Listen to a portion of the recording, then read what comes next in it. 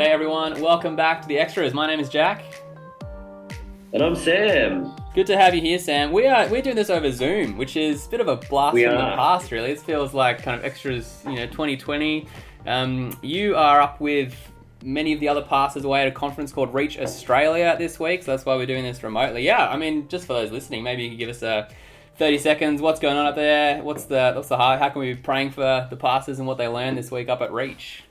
Yeah, nice. Yeah, it's nice not to be isolated from you because of COVID. But yes, we're at a pastors conference called Reach Australia, which, if you think about it, there's missions conferences to encourage us to take the gospel to all corners of the world, and they are excellent. But Reach Australia is about how do we do mission right here, right now, where we are in the churches that we lead. And so we are all thinking as a team, and there's about 850 people here at this conference this week, thinking about how do we make sure that St. Paul's is playing its part in the mission to reach Australia with the gospel. And so loving that, finding it super challenging, having a great time. But yeah, taking some time out now to record the extras before I head back to the next session. Fantastic, and glad that you can do that. We have lots of questions that have come in about Romans 13, which we're keen to get into. Awesome. As we get into it, give us a little snapshot. What do we hear on Sunday? What's that passage all about? Yeah, so Romans 13, Paul turns to the next arena of life that the Christian needs to work out how to live their life as a living sacrifice, holy and pleasing to God. And that arena is in the civil realm of relating to government. And it is a big call from the Apostle Paul to, in light of God's mercy, submit ourselves to the governing authorities, recognising that authority is in place in any situation because God has made it so. And so to make it our effort and desire to live as citizens who are submissive to the government and the authorities that are over us, and to honour God in that way by honouring the authorities. Yeah. Nice, helpful summary. And as you can imagine, stacks of questions about this, all sorts of things to do with government and voting. Federal election coming up in Australia in the weekend, lots of things. Timely sermon. We didn't plan that, can I just say? We were supposed to be doing Romans earlier in the year, but here we are on the day before the week before the election. We're preaching government, so right. Good. God knows what he's doing. Let's get into the questions. Kind of helpful one to kick us into seeing the big picture here. Someone's texted Romans 13 verse 1, be subject to the governing authorities. How do we know this verse applies to every and all governments elected in the future? Well, I think Paul's language in verse 1 is pretty exhaustive. He says, on the one hand, there's no authority except that which God has established. So, and then he says, positively, the authorities that exist have been established by God. And so I take it he's trying to cut away every way of us thinking, hey, there might be an authority that has somehow sprung up without God being in control of that. I think it's quite an exhaustive statement. And I think that also fits with our wider theology of, as we think about God's sovereignty over all things. In fact, nothing happens in the world without God's control. Jesus says, not even a sparrow falls to the ground, not even a hair on your head grows without God knowing it. And so I take it even less so would a government come to power without God ordaining it so. And I think 13 verse 1 kind of really clearly lays that out for us, doesn't it? Yeah, very all-encompassing statement. Yeah, nice. Yeah. We'll keep going. Yeah. You said authorities must serve God. How do you determine whether something is serving God? People have different views on each law and how they'll serve God. Yeah, how do we think about how government relates as a servant of God, as the passage puts it? Yeah, I mean, I think that's the language of the passage, isn't it? Not just the preacher's language, but verse 4, the one in authority is God's servant for your good. So that's the way the Bible talks about them. And I take it the way that Romans 13 in particular speaks about it is that they serve by both commending good and punishing evil. Good and evil are the categories that have been running throughout Romans 12 and 13 so far. Previously, we're told to hate what is good and love what is good and hate what is love evil. what's good. Wrong way around. And now we come back to it at consideration of good and evil again. Governments are to commend good and punish evil, and I take it in that fashion. Is particularly, I think, what Paul has his mind on is how they serve God by being, I guess, agents of God's justice. God is the ultimate judge, but here is a temporal, in-time expression of justice executed by a human authority, and in so doing so, whether they acknowledge God or not, they are serving God as they bring about justice, I think. Yeah, it's not a real kind of general, like, they're going to serve God by praying and by, all sorts of, like, it's a very specific, in doing justice, helpful. Kind of coming on from that, someone's asked, would you conclude from this passage that judgment/justice is the basic function of government? And that this should temper our expectations for what the government should or can achieve and perhaps guide our choices in elections? Who's going to be the best servant of judgment in particular? It's a great question. I think at least in the terms that Romans 13 is thinking about, that is the big focus, I think, of this section. That how does a government serve God by executing justice and seeing it done? And so, and I think justice is, God is a God of justice, and I think our heart should be for that too. And so we should love it when governments get that right, when justice is done, when good is commended, when evil is restrained, and consequences for evil are poured out. I think that's a good thing. So maybe that should guide our voting decisions, as the question kind of ends with. Should it temper our expectations for what the government can or should achieve? Look, certainly I think we want to say that's a key plank of government and we should pray for it and want to see it exercised. I think obviously governments do have a broader function than that, and I think possibly you could build a bigger theology of government beyond Romans 13. And obviously even if you looked into the way that God governs Israel in the Old Testament and then encourages a king to govern his people, there's a broader suite of things that the king needs to be across beyond just judgment. But I do think Romans 13 is really focusing us on that in this context. Yeah, nice. So there might be more stuff going on. Like, I think you look at the wider picture of the Bible and you see government has this key role in promoting good, not just in the moral sense, but like, contributing to human flourishing. In the Roman world, Paul's day, the government's, building roads and building aqueducts and contributing to sanitation, like all sorts of ways they're producing kind of good outcomes for people. And I think you see that kind of facet emerge out of Israel's kings, that sort of thing. So more going on there, but maybe beyond Romans 13. I think that's right. I think that goes beyond Paul's focus here in these chapters. Yeah, and that's okay. Yeah, important. All right, we'll keep going. A few questions there about the kind of specifics of the passage. We had a lot of questions thinking about how do we apply this to all sorts of spheres of life. So we're going to get through as many of them as we can. Big one to start. How do we respond to authorities such as Donald Trump, who claim to be Christian, but use their words to inflame their opponents and stir up division in society? In other words, not godly and not bringing good order. It's worth noting just before we get into that. Right now, Donald Trump is not an authority in this world. He's a public figure, who is speaks loudly at this point. He was the president of the United States, but he's not currently an authority, so that's worth just noting that. Yeah. But he was the president. What's a Christian to do in that sense? I think the question asks, people like this who might use their words to inflame opponents and stir up division. That's certainly true. I do think Donald Trump is also just perhaps or was taking advantage of a widening rift and division that was actually, my hunch is, already appearing in society, that he deftly took advantage of in many, quite inappropriate ways, possibly, but I don't think it's quite fair to say that he's sort of the sole agent of divisiveness in the modern political climate. I think that's something that had been brewing for quite some time. So how does a Christian respond in that situation? I think even when we rightly critique and say, look, that's not helpful or that's not an edifying thing to say or even do, I don't think that necessarily then releases the Christian from submitting to authority. However, I think it's worth noting that even in a kind of modern political system, and perhaps America is a little different to Australia, we don't quite have exactly the same system, but at least in our two countries, I think we're governed more by laws which governments write and then uphold rather than directly by the government themselves. So it's not like Donald Trump is actually telling you to do anything. He is overseeing a system which creates laws, and it's those laws you have to obey, I think, in our modern world. Does that make sense?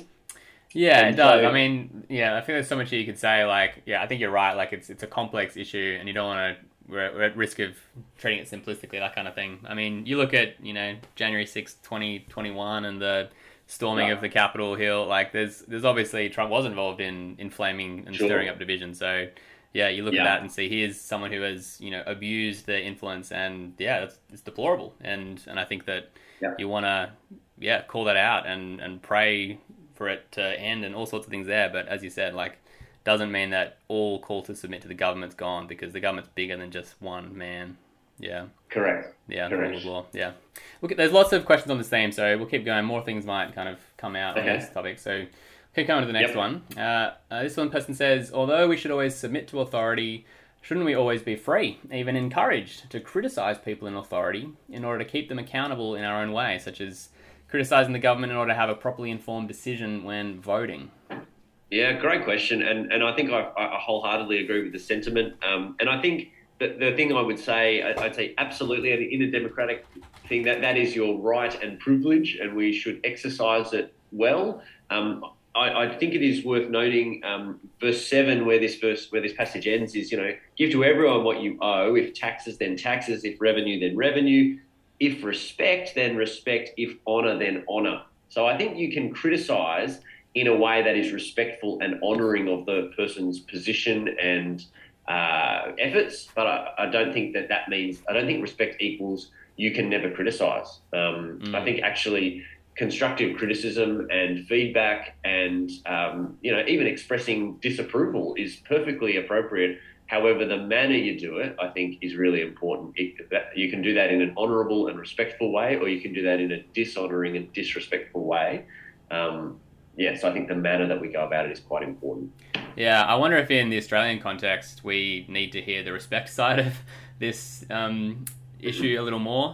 We live in a country where, criticising our politicians is like the national pastime, and certainly I feel like this 100%. Election cycle, the smear campaigns, they've always been there, but I feel like it's, just personally, I feel like it's stepped up to an outrageous level 100%. This last little while. So yeah, there's and just because the political advertising does it, like the political advertising, they smear each other, right? But that doesn't mean that a Christian has to play that game. We can be critical without doing that smear campaign, the kind of cheap slurs and that kind of stuff. Yeah, we want to criticize, policy and how they actually govern and the outcomes, rather than just kind of slag off the people. I think that's important. Yeah.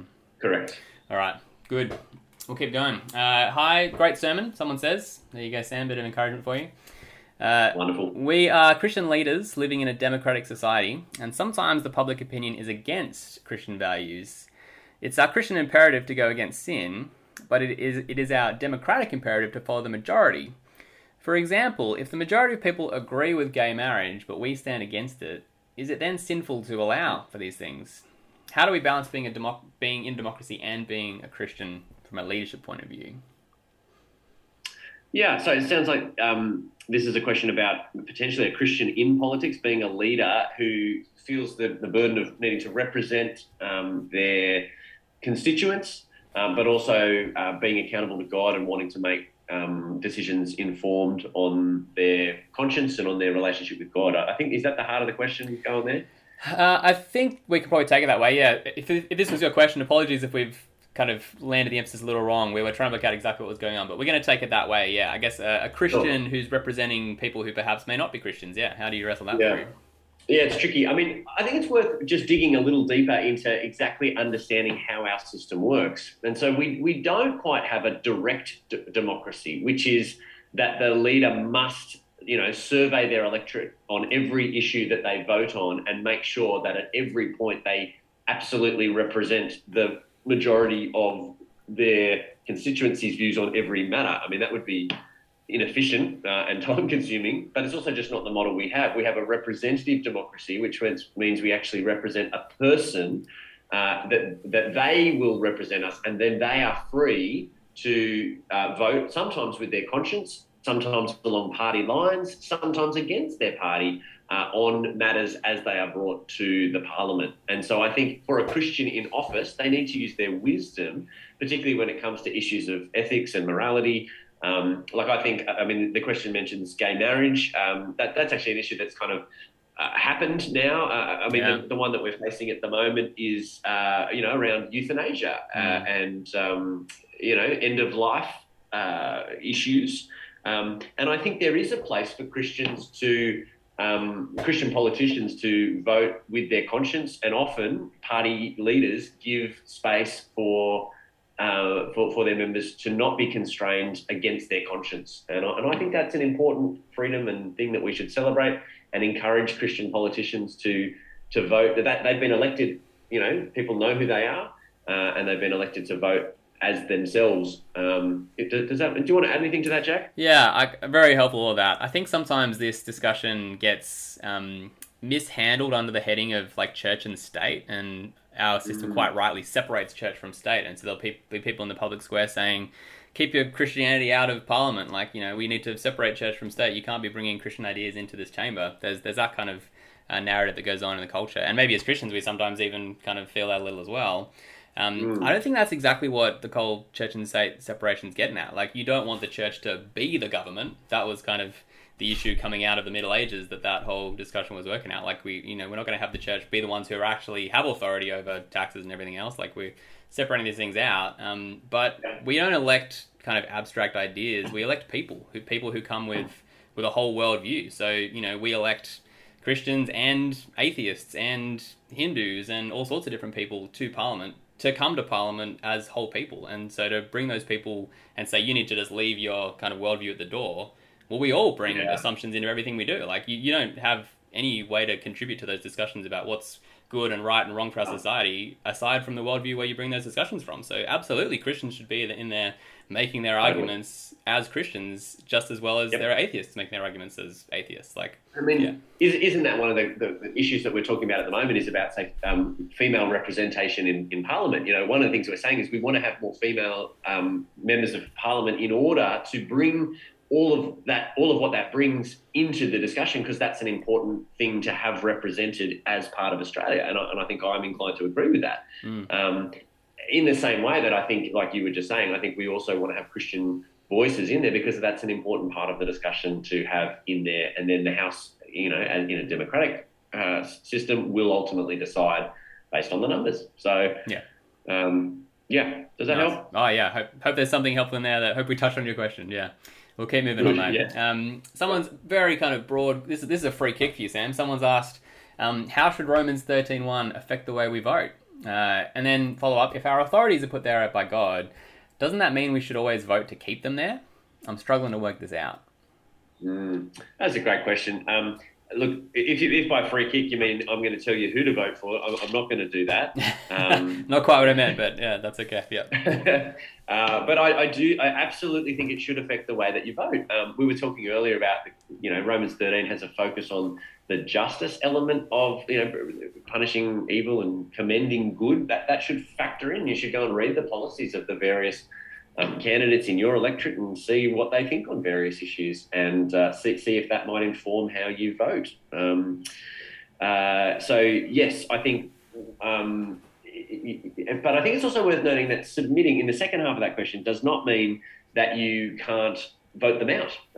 In fact, in our system, again, the law, which politicians, maintain and change and, curate, if you like. The law says you must vote if you're over 18 and a citizen of the country. And so you must vote, and I would encourage you as a Christian to do it in a way that is informed and intelligent, and that you are able to vote out. There's nothing wrong with voting out an incumbent member or voting against an incumbent member, because that's part of the system that we've developed. And so if you don't vote in Australia, that's actually breaking the law. Yeah, Adam, do you want to add anything to that, Jack? Not heaps. I mean, just to, I guess, ram the point home. Like, in our system, Scott Morrison is currently the sitting Prime Minister, but he's not the absolute authority. Even he is under the law. And as particularly as like a constitutional democratic system that we are, it's the Constitution's the thing that stands at the top and says, this is how the government works. So that Constitution has built into it a way for you to vote for the people who are going to represent you. So we submit to the whole system, I think, and that means, playing our part and voting someone out. Like, that's an important part. That's a safeguard to make the system work well. It's one of the reasons why, there's a lot of good to democracy, I think. Yeah. Yep. Sounds good. Nice one. Next one. my question, there are many church/Christian organizations which are quite political in nature. Why does it seem that so many seem to gravitate so much to the hard right or more conservative side of politics? Is there a Christian affinity to conservative politics? This person goes on to express that personally they don't feel that affinity and find conservative politics quite difficult to think about. But yeah, I mean that's the heart of the question, I guess. Yeah, why is there this Christian affinity to conservatism? Thanks. Yeah, I mean it's probably worth starting by saying, I mean, terms like conservative or liberal or left and right are quite broad terms, and sometimes, it's hard to kind of use those generic terms to capture everything, and they can often be a little bit, I don't know, depending on who you're talking to, if you get called a leftist or if you're hard right or whatever, we kind of use those terms to kind of almost indicate that your opinion's no longer valid, because, do you know what I mean? Because we use labels. Mm. Yeah. The question is, though, why is there an affinity towards perhaps the more conservative side of things? I think perhaps let's explore that first as a way of getting into the question. Yeah. Sure. I think there are multitudes of issues that parties vote on. The parties kind of line up behind, often around issues to do with sexual ethics, to do with kind of particularly, the care for life, those kind of things, which are genuine biblical issues, right, around gender and sexuality and those kind of things. They're important things. There is more of an affinity, I think, with the worldview of the Bible on the conservative side of things. That being said, there are other issues like, I remember back in 2007 and the election at that point where refugees to Australia was a really big issue, and there were big marches going on, and we were debating that topic as a society. And the Labor Party had a particular view, and which was different to the Liberal Party, and there is a Christian affinity with caring for the foreigner and the refugee and those who are in hopeless and desperate situations. And I think part of what Australia was expressing at that point was a desire to do something. Now, boats and those kind of things aside, there was a Christian kind of, I think, imperative to say, hey, we have to talk about how we as a country with great wealth can care for the vulnerable. And I think it was important at that point for Christians to speak, and that didn't necessarily align with the conservative line. So I think it is worth saying that different issues do play in different ways. And so I did the ABC's Vote Compass tool recently, and I sit nowhere near either major party because I have, morally conservative views because of my Christian faith, but I also have, genuine kind of care about issues to do with the vulnerable and refugees and social type issues. And so I don't fit anywhere near either of the policies, the major parties, which makes my voting life quite challenging for this weekend. But I also think there's probably more to it as well in terms of the history of the conservative side. I think having watched some of the rise of socialism throughout the 20th century and some of the issues that came around with communism as it kind of took hold in certain parts of the world, I think, and some of the tyranny that came with that, I think Christianity rightly condemned some of that and saw a small government view, which is typically expressed by conservatism, as more appealing. Maybe you want to say more on this, Jack. I feel like I've spoken for a while. I've got some more thoughts, but I might throw to you just to get your thoughts on this at this point. Yeah, I think you can speak, whether it's kind of right or wrong is kind of one question, but I think explaining the history is maybe a little easier. Partly the story of the Western world is we came from a world hundreds of years ago where Christianity was the norm and everyone was Christian. So in a sense, anyone who wants to change that narrative and change the morality that has been, which is that's sort of by definition what progressivism and leftism is, that's going to be moving away from a more kind of Christian ethic, whereas the conservatives who want to hold on to what we've had because what we had was Christian in the past, that's why you can see why on the moral side at least there's a drive towards conservatism from the Christian world because of the history, because of West is moving away from Christianity. That's part of it there.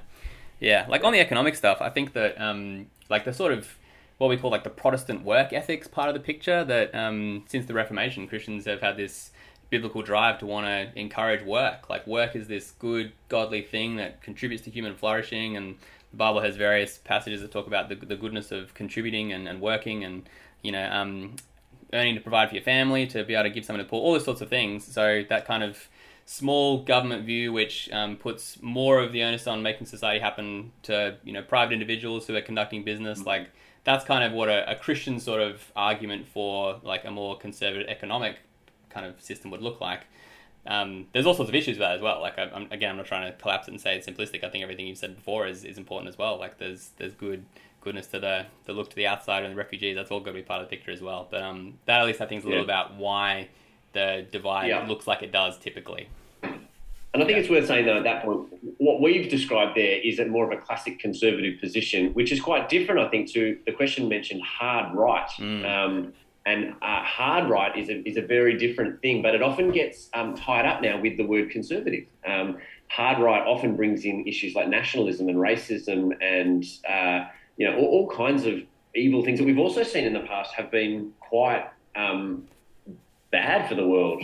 Fascism, it was more, often on the right side of politics and is rightly condemnable as well. And so, I hope people aren't hearing that as we talk about some of this history that we're sort of, and I think particularly in the last 10 years, the word conservative has become one of those words that you throw out to sort of label someone in order to silence them. And I think what we're trying to do here is just try and explain some of the history behind a more classic kind of conservative view on things. But again, I want to just reaffirm that I'm not sure that where the labels currently line up fit any of my positions. So I'm a bit stuck as to where I would label myself politically. Currently, I'm genuinely, I haven't yet decided who to vote for. I know I have to vote for someone, but no one will perfectly represent me. So I'm going to have to vote for somebody who at some point I disagree with something. Yeah. And that's, I mean, you could spend a whole episode just discussing that, but we'll probably leave that there for now. All right, keep moving on. Now, we had this question come in a few different ways. I'll try and sum up a bunch of questions saying the same kind of thing. Does protesting a government by attending rallies or some other means, does that mean that we are disobeying God-instituted authority? Can we disagree with something the government institutes to the extent where we might rally against it? And the questions bring up things like climate change and human rights and Christian liberty. Is there a place to protest? Yep. As far as I understand it, protest is one of your democratic rights as an Australian citizen, protected and legislated in order that you may do it. Now, during the lockdown, there was a little bit of difference there in that they were for a time made illegal. But generally, protesting is a good form of democratic expression and, in fact, often protected by the police. The police look after them as they march down George Street and stop the traffic for them. So I think we mustn't say that protesting government is not submitting to them. But once you've protested, like, I don't know, if you pick an issue, for instance, if you were protesting the speed limit on Epping Road and saying it should go back up to 80, and you can get, 10,000 people to march down George Street behind your cause, you are free to voice that in a protest kind of fashion and shout, back to 80, back to 80. But you must drive home on the way home from the protest doing 70 because the law still says 70. And so you're not free to disobey the law just now that you've protested. Does that make sense? Yeah, absolutely. Well said. We'll keep going on a similar kind of theme. Someone's asked, what about rebelling against authority that is against God? And this person gives the example, Martin Luther in the 16th century doing the opposite of what the church was saying and setting up a new church. The Catholic Church were the ones with the authority at that time. And they go on to ask, is the horror of anarchy really worse than the abuse of authority or the horrors of the Nazi authority? There we go. We're talking about Nazis. It would happen eventually. Here we are. You're not allowed to mention them anymore. There's two questions there, aren't there? So maybe we split them up and deal with them one at a time. Luther, I think interestingly, he's got a great story and it's worth exploring what happened to Luther. He was held up, in the kind of court of the time and told to recant his views under, punishment of the state. And he said, unless you can convince me by Holy Scripture to change my views, I cannot and will not recant. Here I stand, I can do no other is the great kind of quote that it, and he did that knowing he was submitting to God, but rebelling against the authority. But he was ready and willing to pay the penalty of his civil disobedience. The cool thing is, though, he had a friend in high places, one of the dukes, who basically organised to smuggle him out of, they were doing a prisoner transfer and they smuggled him out and captured him and freed him and took him elsewhere. But in the moment, I think he was rebelling against the authority, but willing to pay the penalty, even to death, as many of the reformers, Thomas Cranmer is a good example of that, someone who, stood against the authority in God's name and was willing to pay the penalty even of death because they understood that didn't free them from the penalty of their civil disobedience. Yeah, so it's along the same kind of theme. I think we're seeing a few examples, which is quite helpful. You see this, rebellion and protest accompanied with this respect that's willing to submit to the consequences if they come. Both those things. Correct. Yeah. Correct. Yeah. What about the last part? Anarchy. Is that really worse than... Is no government worse than Nazis? Look, you're damned if you say anything about a question that has the word Nazi in it. So I tread carefully. And maybe just let's explore the horror of anarchy. I think for us who live in such a law-abiding and obedient society on the whole, I don't think we quite fully appreciate how terrifying anarchy really is. None of this is to minimise that state-sponsored violence is also horror, but. And I just want to say that is absolutely correct. Yeah. But anarchy is beyond, you look at some of the failed states in the world, and you see horrific things happening. Yes, you see them in states, but that's also terrible. We don't have to compare badness. Correct. It's not a competition who can be worse. They're both awful. Yeah. And it's worth saying, the previous section of Romans, what did it say? Hate what is evil. And I think we want to say that anarchy is evil, as is state-sponsored terror. That's awful too. I don't know what more to say on that one. Not much more to add. I think they're both terrible. Yeah. So pray for good government that will bring order. Yeah. Yeah. All right. Keep moving on. In the sermon, you indicated that Peter was okay to do Acts 5:29. That's, which is we must obey God, not humans. Yep. Because Romans 13 warns that we'll be judged if we go against authorities. I assume the application for us is a matter of wisdom then. And then we're coming into a few COVID kind of questions, so that's where this gets applied. The question starts here. If we feel strongly that meeting in person is mandatory, we, like Peter, can be Romans 13 compliant and continue meeting in person in the event of another lockdown, as long as we acknowledge we may be arrested, because we're saying, yes, we are going against this authority, even willing to be judged. It's a long question. That's probably enough, yeah. I hope that gives you the thrust of it. Yep. Maybe you could. I did use that as an illustration on Sunday, and I made the point that I didn't think that civil disobedience in those instances was correct because there were other legal avenues available to us to get that law overturned, which ultimately prevailed. And it was right for the time while we sort that out to meet. We did meet as much as we could during that time. I mean, obviously it was virtual and remote, much like this conversation, and it's not as good as being in the flesh. True that.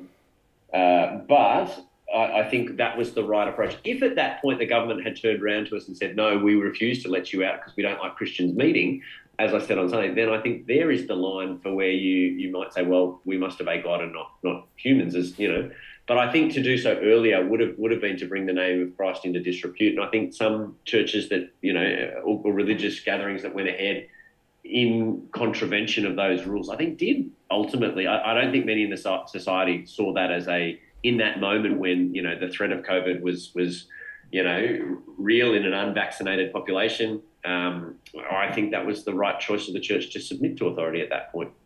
Yeah. Lots more. Again, another whole episode there thinking about that, but there's some good principles there. All right. We have a number of questions left, and unfortunately, I am about all out of time for this conversation. Okay. There's one more I'm keen for us to get to. If we haven't got to your question yet, I apologize. We really strive to get to every question, but we just had stacks come in this time. And we hope there's been enough here for you to chew on thinking about how we might relate to our authorities as Christians that might, hopefully there'll be principles that you can bring to the particular question you had as well. Let me ask this last one though, Sam, because this is a significant one that's really important for us to talk about, I think. Since Paul tells us to submit to authority, and this person says, for example, the New South Wales government, and the New South Wales government has a policy against coercive control in relationships, why does the church persist with complementarianism, which takes away wives' personal independence and autonomy, and replaces it with submission to husband, which meets the definition of coercive control?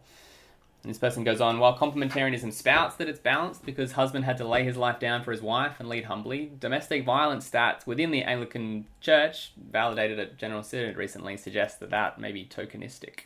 Do you want to comment? Sure. Look, thank you for the comment, the question with it. I can hear in this the way that comment question is worded. There sounds like there's some emotion in that, and I just want to, reach out and say we're always open for a conversation, and I appreciate answering a question like this on a podcast may not get to the heart of whatever's going on for this person, and I just want to say, whoever you are, we love you, and we'd be open to talking to you. We are, we're very open to dialogue on these issues. So I'll have a shot at saying some things, but I just want to acknowledge the limitations of answering on a podcast this kind of question. Is that fair? Helpful. Thank you. Yeah. What can we say? What can we say? I think we want to affirm with the New South Wales government that domestic violence and any kind of taking away personal independence and autonomy and those kind of things, we want to condemn that in the strongest possible terms. There was a question specifically about domestic violence in last week's question time at Night Church, which I took some time to answer in light of hating what is evil. And, I encourage whoever to go back and have a listen to that, where I speak about domestic violence more fully.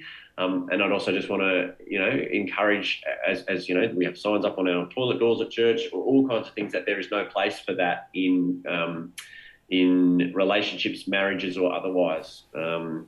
So the stats on this, I think, are real and show a real problem, not just with the church, but with our broader society. And I think it's worth seeing the evil of that any kind of intimate partner violence is, and condemning it in the strongest possible terms. So I want to say that, and I would want to say that because people who commit these kind of crimes, I think, justify them in all kinds of ways, Christian or not, and there is no justification for domestic violence. But if someone was to choose a doctrine of Christianity and say, this is my reason for doing violence, I think we want to say that's an improper expression of that doctrine. And just because it's being used improperly doesn't mean that the whole thing should be removed, but that we should call out when things are being used improperly, and we need to keep doing a better job in that. And so I hope that you're hearing me say there is no place for that no matter what. And I don't think that submission, the doctrines of complementarianism do lead to coercive control, and not by nature. I think sin leads to coercive control and abuse leads to coercive control, but I don't think that the doctrines surrounding complementarianism lead there by necessity. So, I don't know, do you want to add anything to that, Jack? I think there's lots that needs to be said, but I think you've covered the things I would be keen to say. Maybe the only thing to add is if you're keen to think about these kinds of things a little more, you might be interested in engaging with the complementarian stretch nights that are going on at church at the moment. These are focused a little more on men and women together in the church as opposed to men and women in marriage, but those nights are still seeking to look at the biblical texts which put forward this complementarian picture of men and women as both beautifully, wonderfully made in the image of God and equal in dignity, and yet given different roles. Next one of those, I think Raj sent out an email about this today, that the next one of those is coming up on June the 2nd. So that might be a thing that you'd be keen to engage with if you want to think deeper on what the Bible's saying about this picture and why we think that it's a good thing given by God. Yeah.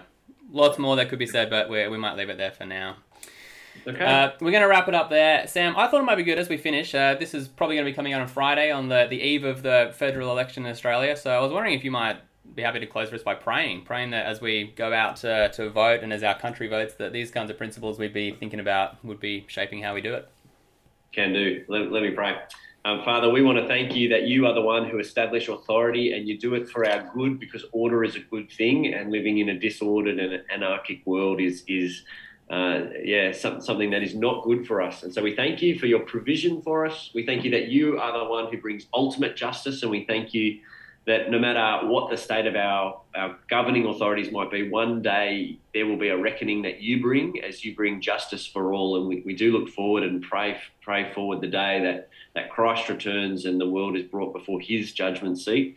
But in the meantime, Father, we just want to thank you for the government that we have here in Australia, and the system of constitutional democracy that has served us very well in many ways, and the wonderful freedom and life that it gives us.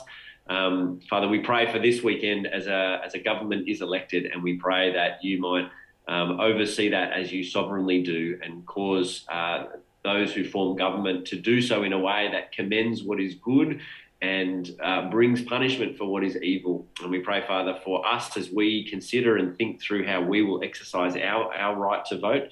We pray that we would do that thoughtfully and in a godly way, and a way that thinks through your heart for our country.